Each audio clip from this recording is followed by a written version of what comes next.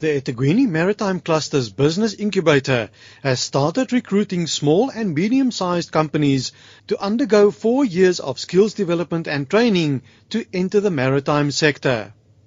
This comes after the eThekwini Maritime Cluster focused on creating awareness over the past 4 years, promoting maritime courses and arranging internships.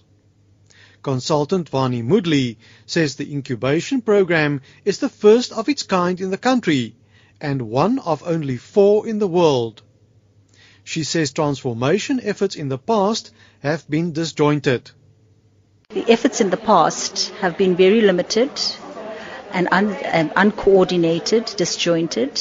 In this instance, the eThekwini Maritime Cluster has brought all the parties together under one roof through representation in our forums that basically cover all areas of the maritime industry, and we believe that this is going to be the solution to the transformation in a very major way.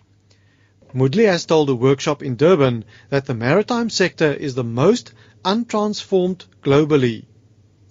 SA Shipbuilders owner Chris McCann, however, says there are a wide range of business opportunities in the maritime sector, from engineering and construction to human resources, legal services and maritime economics.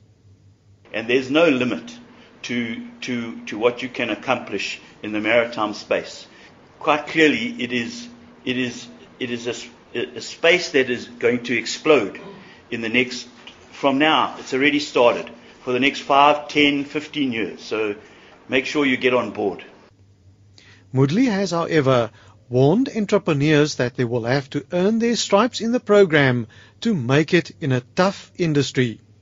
You have to have the tenacity to survive in the sector. And if you think entrepreneurship is a difficult sector on its own, try entrepreneurship in the maritime sector.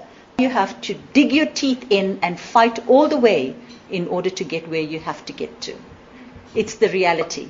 So it needs tough people, emotionally tough, physically tough. Mudli says they will pick 100 entrepreneurs who have been in business for at least 2 years to reduce the chances of failure.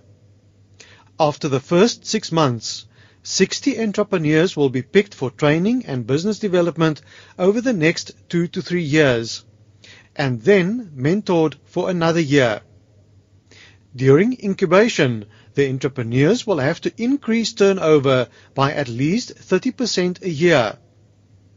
Entrepreneurs who attended the workshop were upbeat about the program. When we are in business, we have many challenges that we have to face. So to be with them is going to be easier for us because they'll be monitoring us and give us the way forward, where we went wrong and where we went right. I was looking only at pharmaceutical, cosmetic industries, while there are more opportunities in the maritime sector. So I have the civil engineering bachelor degree, but through transportation or urban engineering. So with the maritime, I think it will also expand my knowledge. Mudli says participants in the incubator program will be able to interact with some of the largest players in the industry, like Transnet, Grindrod and Maersk. I am Dries Liebenberg in Durban.